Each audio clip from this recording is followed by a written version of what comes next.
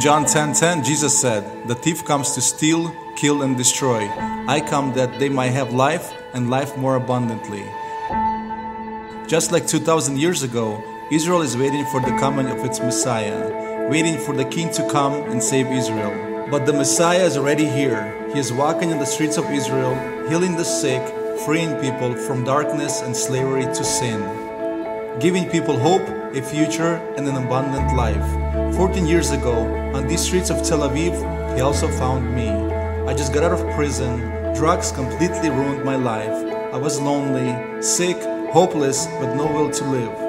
It was in this hopeless situation that Jesus found me and arranged a meeting with a wonderful man, Vladimir Krichko, who told me that I don't have to suffer because Jesus had already suffered for me. I did not need to die because Jesus had already died for me. And that evening, I accepted Yeshua as my Lord and Messiah. He walked into my life and it completely changed. Yeshua returned my health to me, gave me a beautiful wife and children.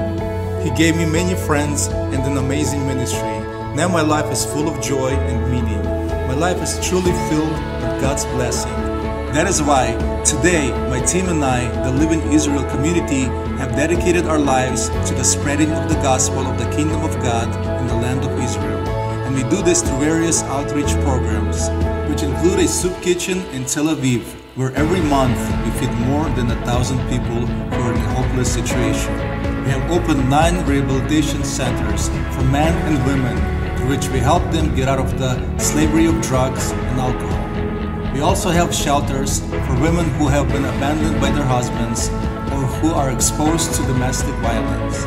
We have a Bible school of discipleship whose graduates have opened more than 30 churches throughout Israel. We help new immigrants integrate into Israeli society through various social projects.